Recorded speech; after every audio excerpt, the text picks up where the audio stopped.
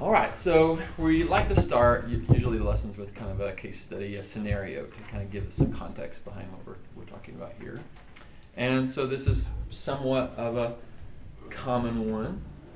So let's look at Johnny in an introduction. Johnny's a relatively new Christian, and he has this fresh zeal for the Word. When he opens the Scriptures, he's drawn to its teachings, and he savors each and every word. However, confusion begins to ensue, and his liberal religious studies professor begins to speak of the bias of the biblical writers. The professor conjectures that the authors of Scripture used the Bible as a vehicle to promote the ethical morality of the Jewish culture that did not have the knowledge and sophisticated ideas which modern science and psychology have introduced.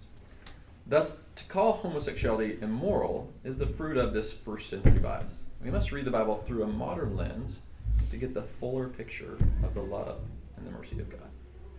So this is kind of a scenario. It's being confronted, right? Notice the professor didn't say, the Bible's wrong, right? He tries to give an alternate way of interpreting it. So what are some assumptions, right? We've talked about like how to approach the Bible. What are some assumptions that we see that this professor, or maybe similar ones, like what are they making?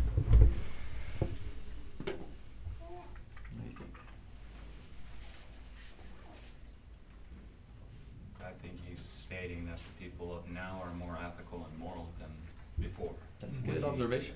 He says that. Yeah. The Bible's not authoritative.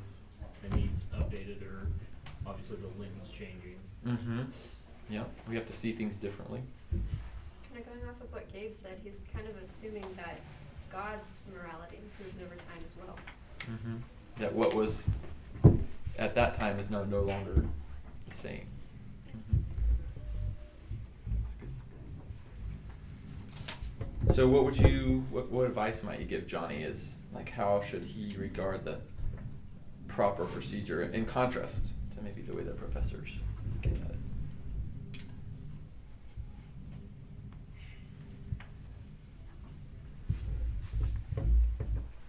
Or sorry, I skipped one. How would you respond to the professor's argument?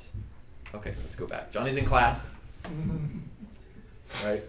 I remember very much my freshman year, same thing. I had a English whatever class. That's what it was in. Yeah. But we all have these pressures. What should Johnny say? How could he maybe approach this professor? Say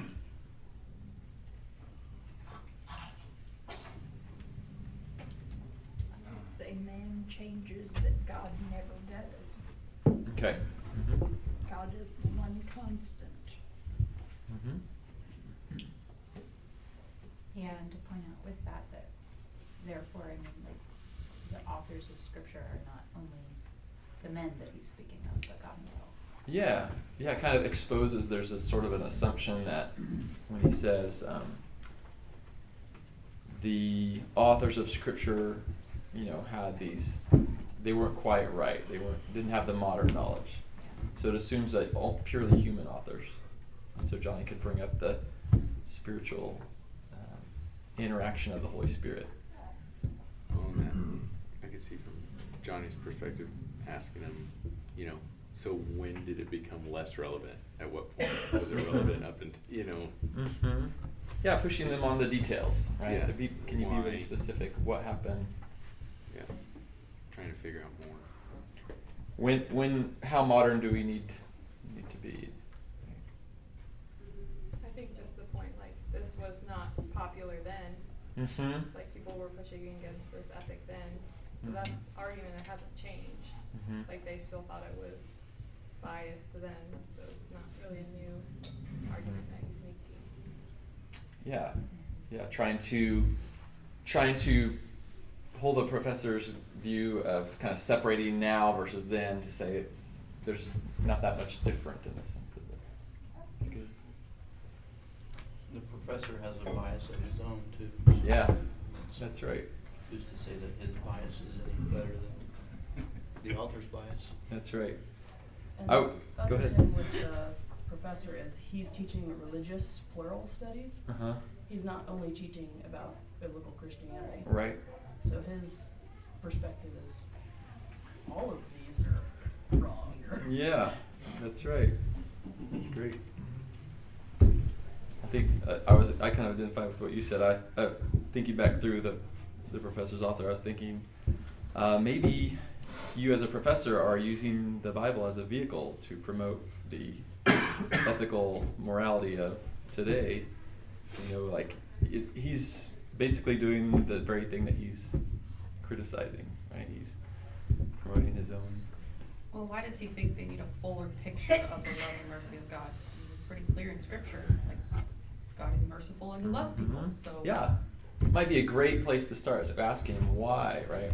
What's missing that you have to like it. I hope that you guys are all students in this in the class with Johnny's professor. Well, I think the other thing Johnny could say is the real difference is relational. Is that his relationship and who he understands God to be establishes what the Bible means to him, as opposed to the professor who doesn't have that relational concept. Yeah, very much so. Like the state of his soul, Right. His own hatred or love of God is going to impact the way he views. That's good. So if, let's say, we're in Johnny's place, so he leaves, maybe there's a classmate who's also in there, and they leave, maybe another believer, and they leave, and then they are questioning and working through, okay, we know that they've heard and made some of these objections. So my question, right, how would you advise Johnny, right, if we know we're not doing that, what were some good tips or guidance that you could give him about maybe kind of reviewing the last few things we've talked about, understanding how to go about the procedure of interpreting the Bible or studying the Bible, things to avoid that maybe the professor was doing?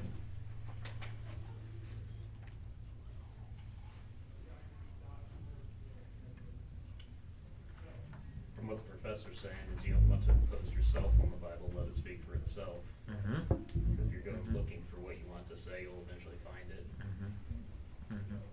Yeah, bringing your own modern lens, right? That's good. Letting the Bible speak for itself is a good place. And having a high view of God includes having a high view of scriptures. Yeah. Trusting that what it says is true. Not feeling like, well, Lauren said that there's a need to update, that there's a need to change, but it's good.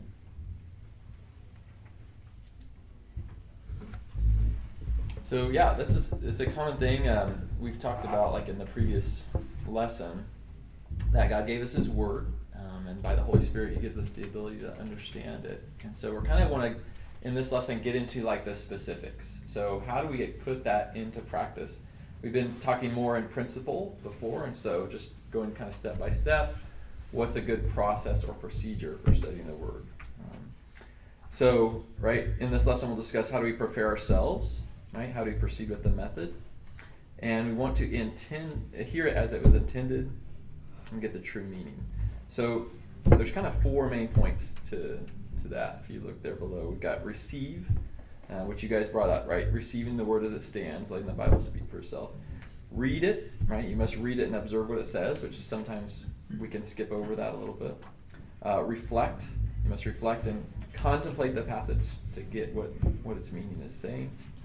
And then 4, right? Relate it or apply it, right? How does this affect? What impact does this have on your life? And so we're going to take a few different texts and kind of practice and talk through and think through that. All right. So when it comes to receiving, somebody want to get Isaiah 66:2 here. It's at the bottom of that page. Yeah, Nathan. For my hand made all these things, thus all these things came into being, declares the Lord. But to this one I will look, to him who is humble and contrite of spirit, and humbles at my word. Yeah. So anything kind of stand out to you? What's the posture or the attitude of the one who's reading or receiving the Word? What's their attitude, or how are they receiving it? Humble and contrite. Yeah, humble and contrite and trembling, right? So that's kind of our place, that we are underneath the Word of God, that when there's misunderstanding, confusion, there's a sense where we don't seem to understand what's going on, what's being said, right? it's our job to fit ourselves under, to seek to be taught and guided and instructed by the Word. And we need to put ourselves under that authority. Right? What are some alternate ways that we can maybe approach the Word, or you've seen, that can not be as helpful? Puffed up and haughty. Mm-hmm. Which leads to all kinds of misinterpretation, right? Assuming that there's errors or a variety of things. Well, and that can kind of come from, we see in 1 Corinthians 2, right? 1 Corinthians, we've read 1 Corinthians 2 a couple times in here in the previous lessons, talking about the natural man, the spiritual man. Somebody want to read there, 2:14? But a natural man does not accept the things of the Spirit of God, for they are foolishness to him, and he cannot understand them, because they are spiritually appraised. Yeah. So you can almost imagine it somewhat as like a, different gateways or different barriers. That this first one of our posture, how we're going to receive it, that's like the very first one. And if we can't make it through that, right, none of the other things are going to matter. If a person has that haughty, proud spirit, if they're a natural man, they can read the text, they can reflect on the text, they can do all these other procedures, but their heart, right, what does it say specifically about the natural man here? Cannot understand. Cannot understand. Because they're spiritually appraised. So we need the Spirit to understand, to reveal to us. And Jesus many times said, there are many who have eyes but cannot see, ears that cannot hear, hearts that have become dull. And a lot of that is tied to their own desires, right? It says that it does not accept the things of God. So there's a sense in which when we reject God, that leads to our inability to understand what he says. Forgive me, I'm having a hard time with this passage. I'm not following exactly what's spiritually appraised. Just kind of... Yeah, if you want, let's go flip to the context of 1 Corinthians real quick. It's a great passage. It'd be great to kind of read through. If you ever... It's always an encouraging passage for me as well. When I've often talked with people about what the scriptures say, and it seems frustrating because it seems like it's very clear, the explanation, the text seems very clear, but there just is this brick wall that you just can't seem to get through, that is, people are coming to different interpretations. Okay, so in 1 Corinthians 2, Paul's talking about how he proclaimed Christ and him crucified, and about he doesn't speak in verse 6, yet among the mature we do impart wisdom, although it's not a wisdom of this age or of the rulers of this age who are doomed to pass away, but we impart a secret and hidden wisdom of God, which God decreed before the ages for our glory. None of the rulers of this age understood this. For if they had, they would not have crucified the Lord of glory. But as it is written, what no eye has seen, nor ear heard, nor the heart of man imagined, what God has prepared for those who love him. These things God has revealed to us through the Spirit. For the Spirit searches everything, even the depths of God. For who knows a person's thoughts except the spirit of that person which is in him? So also no one comprehends the thoughts of God except the Spirit of God. Now we have the Spirit, not of this world, but the Spirit who is from God, that we might understand the things freely given us by God. And we impart this in words not taught by human wisdom, but taught by the Spirit, interpreting spiritual truths to those who are spiritual. And that brings us to our verse that we were talking about. The natural person, this is in contrast to what he was describing, how spiritual, we've been given the Holy Spirit. The Spirit helps us to understand the things of God, the minds of God. The natural person, right, this is us before we were saved, right, does not accept the things of the Spirit of God, for they're folly to him. He's not able to understand them because they're spiritually discerned. So I just think about, there was many, many things that maybe I had heard when the scriptures were read as a believer, but they were folly to me. They made no sense. in my view of the world apart from God, opposed to Him. I think to discern is an easier word to understand than praise. I think. Okay, instead of spiritually appraise, spiritually discern. Does anybody have any other words there? Discerned or appraised? You're looking at in the end there. One of the things we do oftentimes is look at maybe that original word and how it's translated different ways in English. Yeah. I appreciate that. Yeah. I mean, I remember when I became a Christian, I mean, I was involved in the Christian ministry beforehand. Mm-hmm. And I would read the Bible because that's what you're supposed to do. Right. But there was a real difference when I read the Bible after I became a Christian. Yeah. Almost like the Lord is speaking to me Mm-hmm. instead of just because I think people can read the Bible and kind of understand the basic message because if you read Shakespeare, Yeah. you know what I'm saying, you can comprehend it. But Mhm. there's a sense where the Spirit works with the Word in a unique way. Mm-hmm.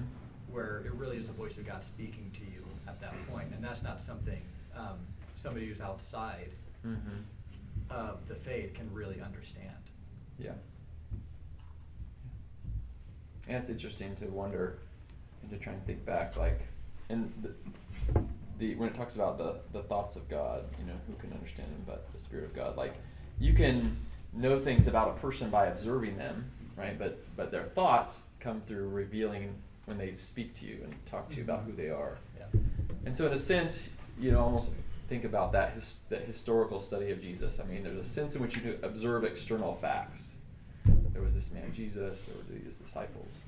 But to really understand what he said, what he taught, who he was, he needs to reveal that to us. I think the scripture that is in Hebrews, that the scriptures are alive and active, and that Mhm. was very much what happened with me. Is I'd read a lot of scripture Mm-hmm. that didn't mean anything to me Mm-hmm. until I was born again, and then the Spirit was just constantly revealing what Mhm. God was saying in the scriptures that I had read, and it became very alive to me. Mhm. It was not just words anymore. Yeah. Yeah.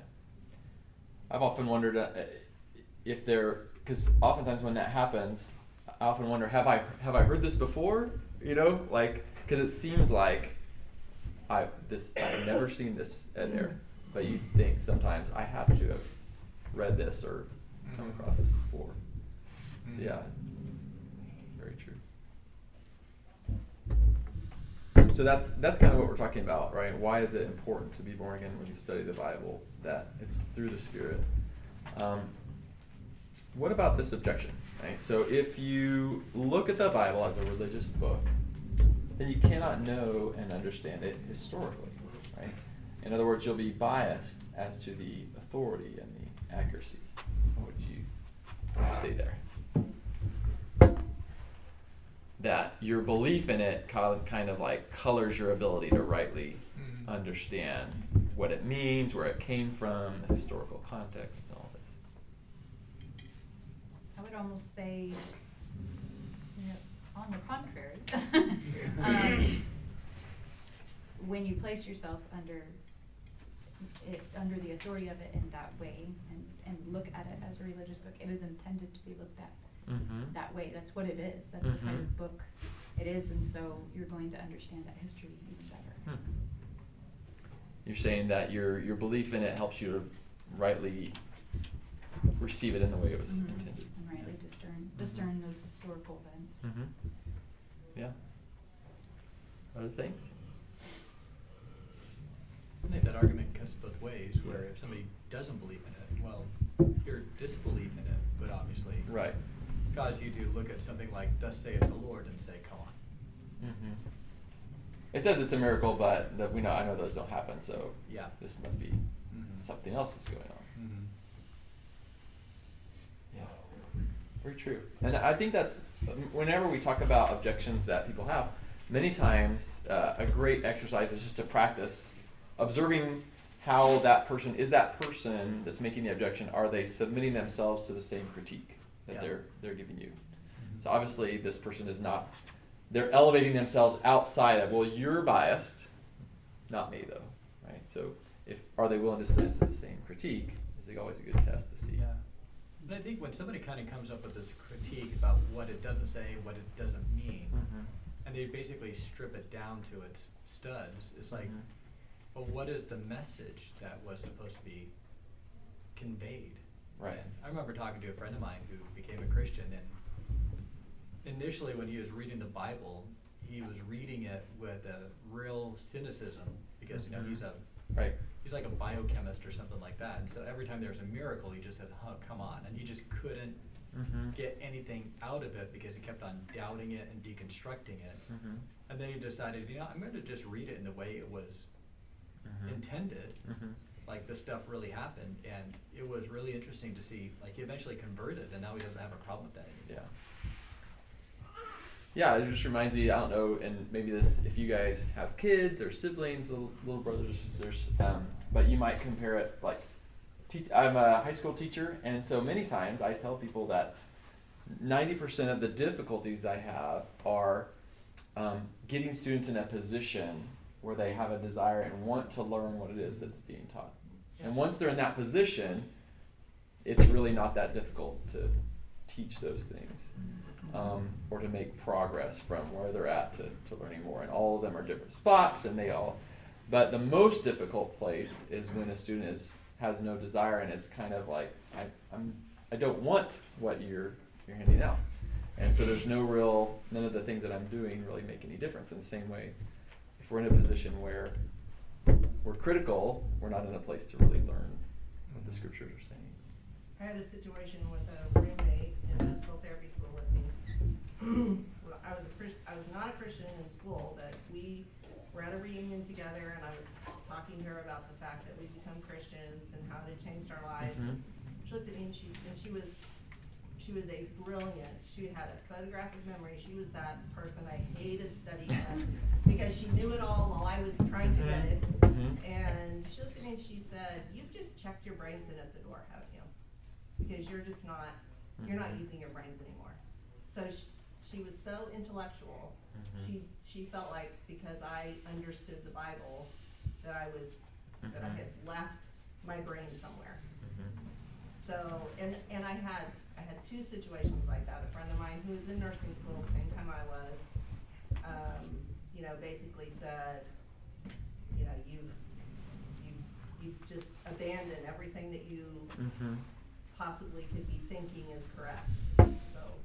Yeah, and I think sometimes it's, in those cases, I don't have the quote with me, but it's important sometimes to point out that, say we're in the physical sciences, and there's many who have very plainly and clearly pointed out that, say, whether you're talking about biological evolution or Big Bang or just how to explain things without God, that there's a non-scientific commitment to saying we have to come up with a way of explaining the world in purely physical means.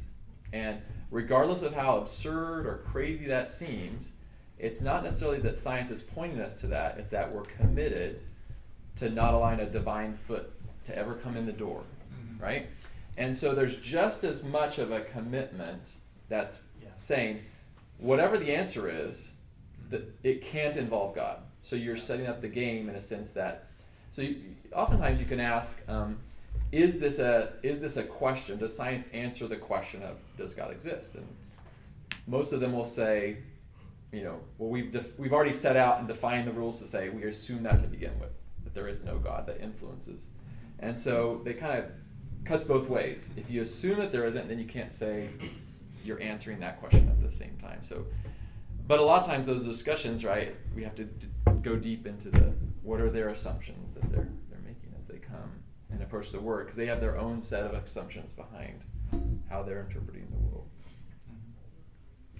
So, one of the things that we have to be very careful of, and this is particularly when we come to people who are reading, studying, or teaching something with regards to the Bible, is this idea of eisegesis. We talked about it a little bit in the previous lesson. We're saying exegesis, right? What's exegesis mean? Drawing out. Drawing out, right? There's meaning is in the text. We want to draw it out. And so what we see a lot of times, especially from those who want to claim some of the truth of the scriptures, but want to kind of sit above and be in authority, is that it's this process of forcing your own view or understanding or bias, if you want to use that language, forcing it into the Bible to fit their grid. So let's look at an example of this. So Romans 1, it's a part of a text where Paul is talking in verses 26 and 27. Someone read there. He's talking about men and women and how they are reacting. Verse 26 and 27.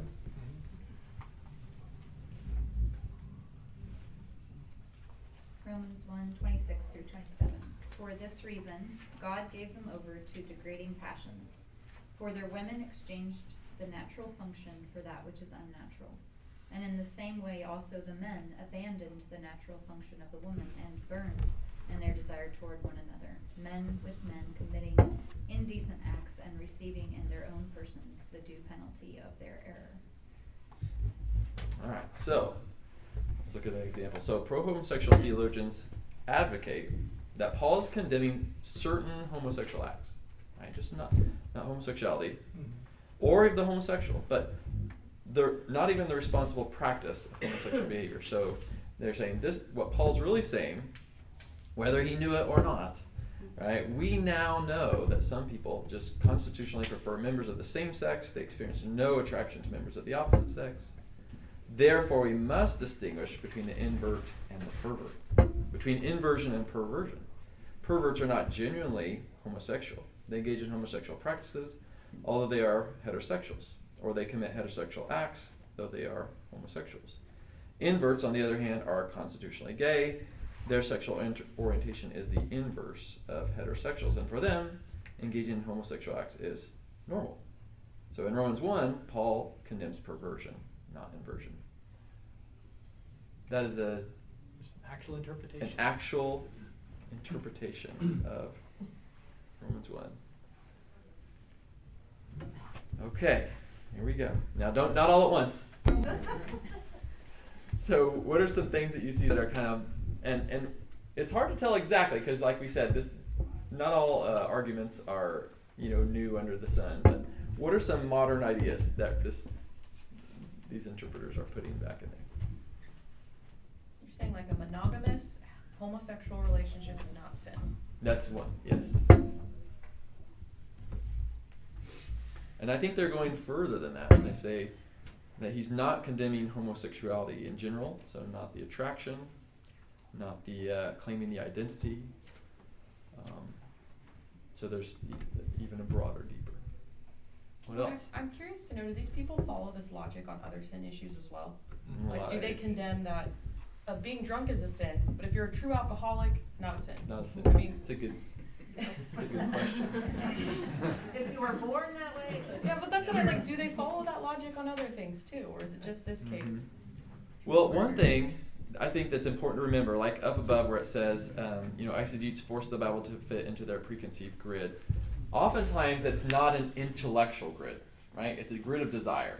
And so, whatever interpretation allows them to get the meaning that they want is the one that we'll choose. And so, intellectual consistency is often very elusive.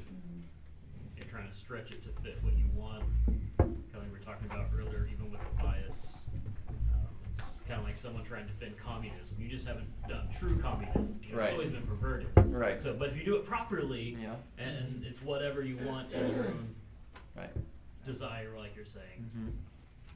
done properly, it works. Yeah. But The modern, you see, just look at the argument. What are some modern things you can kind of pick apart? Because we want to get used to not just being picked apart, right, but being able to reflect that same critical to the opposition. Gabe, what do you think? I think the word invert might be one of those modern terms that was fabricated to rebrand the whole issue and make it seem less of this seems wrong because of the old word, but we're going to create a new one. Yeah.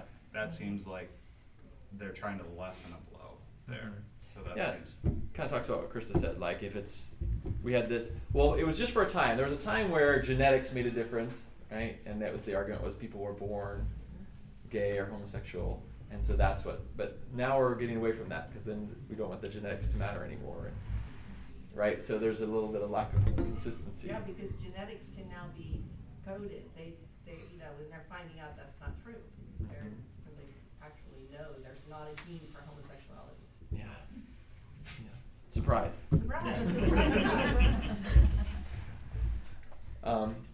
And sometimes there's some digging that you can dig into at like, where are you getting this? Why are you getting this? You may direct them back to scriptural truth. Well, yes, there may be people who have homosexual desires. There's people who desire to have adulterous affairs. There's desires to view pornography. There's all of these desires that point to the sinful nature of our heart, that are seeking to fulfill our own desires apart from the way that God has created us. And so there's sometimes, dependent upon the person, that you may try and interact, but again, that posture. Okay, how does this grade against the historical grammatical interpretation? So remember we talked about that before, right? We're trying to view it historically, grammatically in the previous lesson. So when we look at this interpretation, what are some rules kind of that we're breaking here that we said we should always do this or that?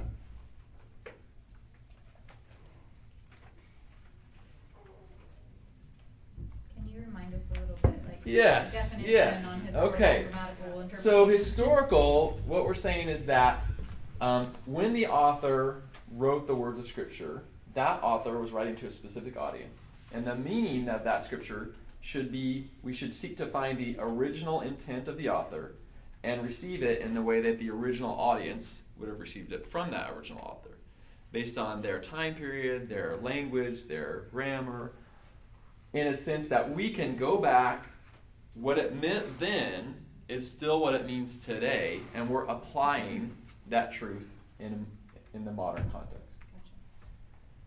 So based on kind of that principle, what ways are we kind of failing to do that here? I think the term the natural function. So what does that mean? What has God?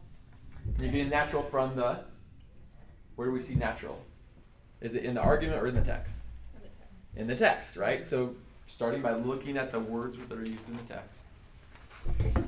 And you can go all the way back to the beginning and how God created man and woman and the specific purpose he gave them.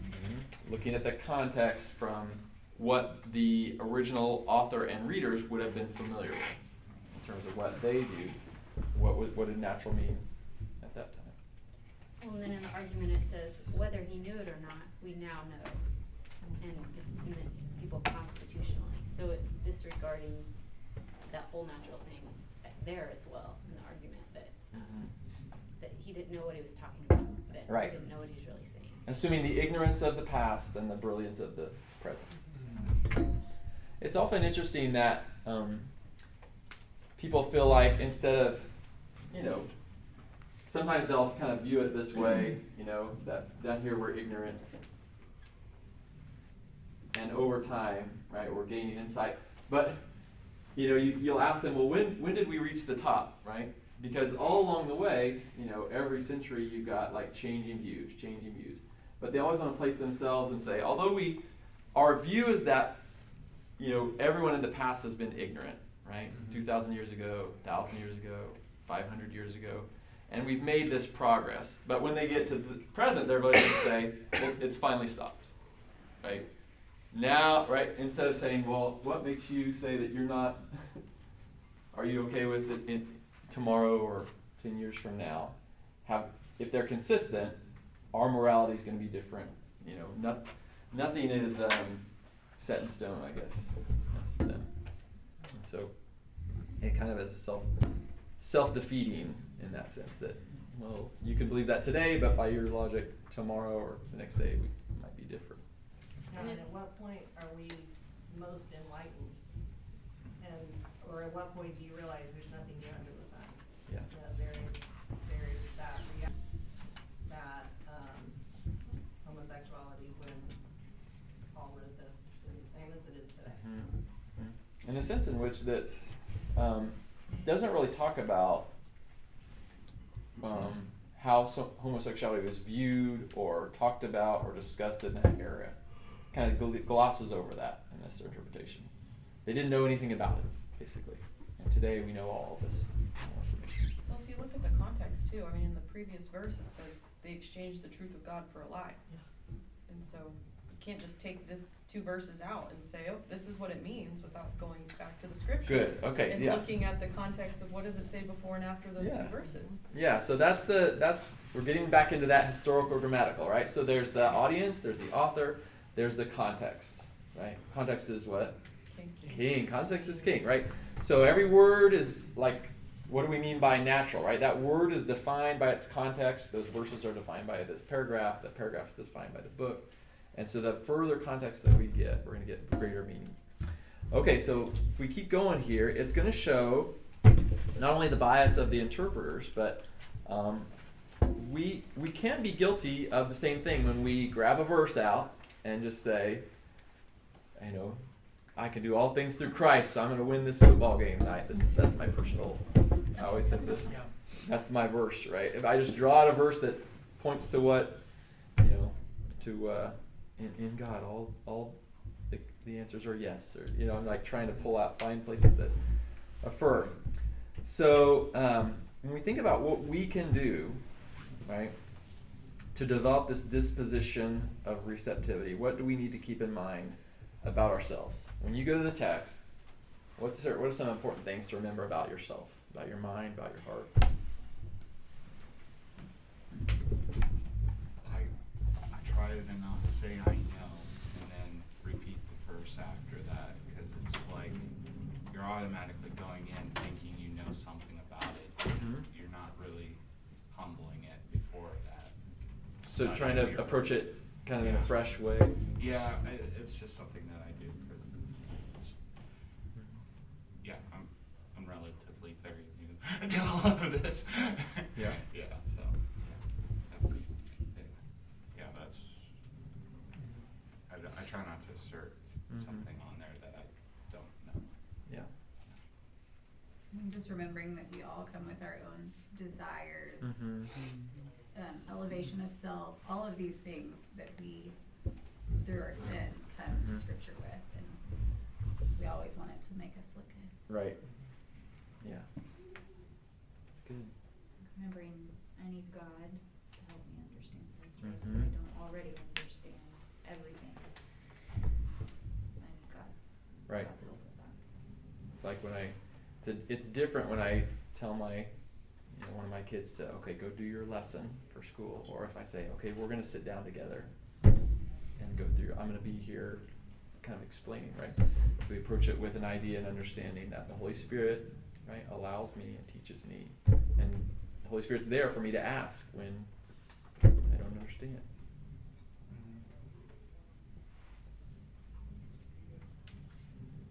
I think just remembering that sometimes we can have our own agenda and what we want to believe. And often people will accuse somebody, the reason why you believe this verse is because you're a bigot, right?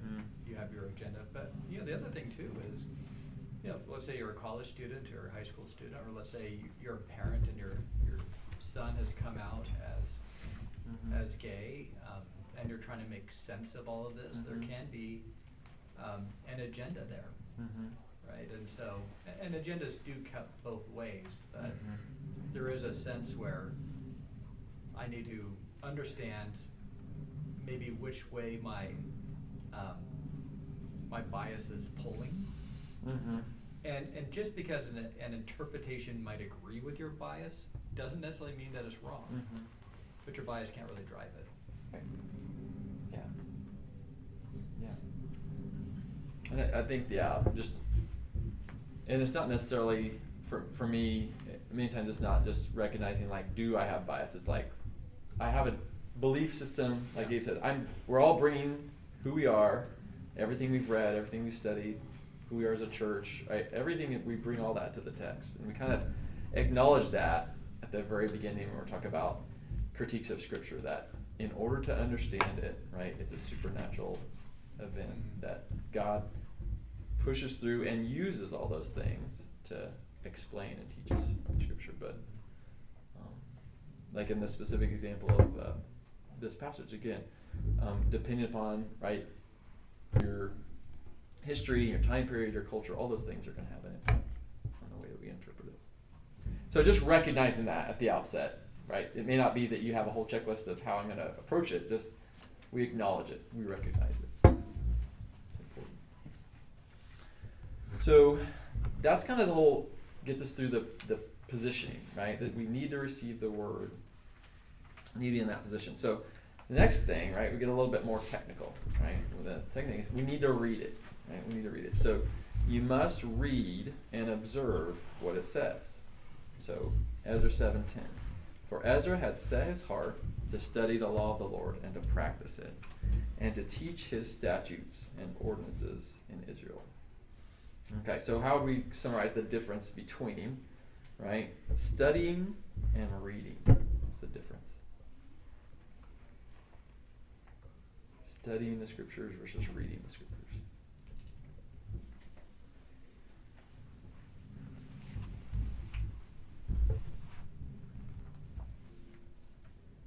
Is studying kind of like reading plus, and there's a lot in the plus? Okay.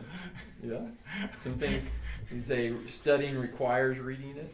Yeah. But reading doesn't necessarily include studying. That's actually a good question. Reading, you're just reading it, you're consuming what it says, kind of just taking what at face value. You're just kind of getting whatever surface level's there. Studying, you're trying to actually know what the meaning is, what's there. You go through like a textbook, you read it, if you catch it first skip through, great. Right. But 9 out of 10, you're going to have to go look at the examples. You're going to learn a little deeper to have a full knowledge of it, not just the text itself. Maybe the difference between an experience and an investigation. A little bit more. Tell me a little bit more. Like when you read it, you know, words flow through your brain, but you don't catch all of them, you know? Feels good when you're reading it. But when You're having an studying it- experience. Yeah. Yeah, but when you investigate it, you're looking for something. You're looking for what it's saying. You have to dig. Pay attention to all the details and the clues. Yeah. That's good. I think looking at word definitions, I think that goes with what you said, is how the word was used, looking up the Greek, looking, you know, just looking further into context. What was going on historically. Sometimes that means looking at a commentary or study notes in a Bible, so it's more than, you know, you're taking the time to actually dig deep into.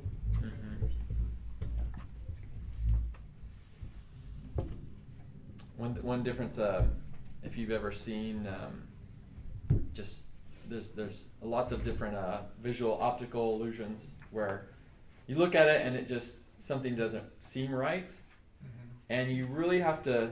You don't understand what's going on in your brain because it's got this strange. It's drawn in a certain way, and so to me, like when I look closely, I'm looking for like what's causing the problem in my brain. Why does it look one way but it's really another? And so like when I read, I think that there's a sense in which our brains are they're trained and skilled at taking the words and like building a meaning as quickly as possible, right? To help it make sense.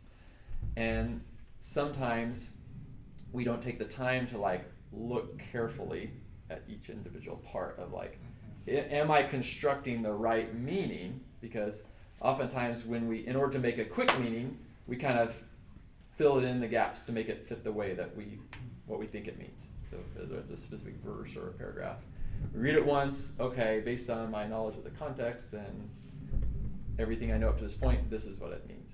Instead of thinking carefully about each individual word. Or you go to an art gallery and you look at the Mona Lisa and it's like, oh, that's pretty. That's pretty. And you just go to the next one, and that's true. You know, a lot of these great works of art, they're pretty pictures, but I think studying is you kind of understand what makes it a great work of art, or what makes something a great work of literature, as opposed to that's an interesting story. Yeah, I don't remember what it was.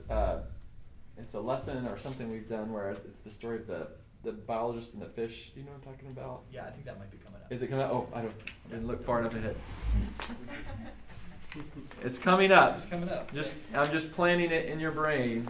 Something to do with a fish. Yes. Don't get too far ahead. See, that's what the study of the human body did to me, is that just the more I studied it, the more amazed I was with God and His creation. At first, I was studying it as a biology student, and it was strictly just physical reality. But the deeper I got into the cells and the tiny little intricacies of the miracle of the human body, I got closer and closer to understanding that we have a very creative, amazing creator. That's the only way that it could have happened. So it was just that deeper study of just brought me closer to God and His ability to create.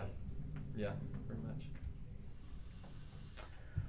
Well, when we look at Ezra, right, as he was in the context of this verse, right, he didn't just study the word, he devoted his heart to studying it. He was a man who set his heart to study the law of the Lord. And he focused his mental faculties so he could consider, understand, and internalize the Word of God. So his goal was to find out, what did it mean? And when you place yourself under the authority of Scripture, thinking about our posture, we naturally want to apply exegesis. We believe that the meaning, the words of God are there, and we allow the Bible to speak for itself. So it does involve, we have to set aside our own agenda, our own bias, our own desires to have it say, whatever. It's specifically, if I get into a discussion with somebody about what the Scriptures mean, and I have my view, and they have theirs, and I think, well, let's study it. Well, what am I not? Naturally, I'm going to go and just, what proves my point, right? So it's good to just say, okay, why do they believe? Why are they coming? How are they reaching their conclusion? And try and study it. In a sense, try and understand, how could a person have that view? What is the evidence before you reject it out of hand? So, but the golden rule there, a text cannot mean what it never meant. Or to say another way, a text can never mean what it could not have meant to its original readers or author. So that's kind of what we're talking about, in the sense that we never seek to bring the Bible forward and interpret what it means today. We always seek to go back. What did it mean when it was written? Original author to the original audience. Okay. All right. So next time we'll keep going in the sense of how do we read and observe before we get into reflecting. And so, yeah, I just encourage you this week, pay close attention, right? Don't just read, but study as you have your time in the Word. And let's pray before we go on today. Father, we give you thanks for a good time of discussion on your Word. And we've talked about just the many difficulties we have as fallen and sinful humans, as people who are just distracted and led astray by our own desires, but pray that your Holy Spirit, as you have created in us a new person, a new soul that loves you, that desires to know you, to be like you, to be made into your image, that you would help us to put off the things that would distract us from what you say in your word. Help us to be in a position to receive and to read and to study your word, to interpret and to know what it says. I pray that you be with us this week, and especially today as we continue to worship you in Jesus' name.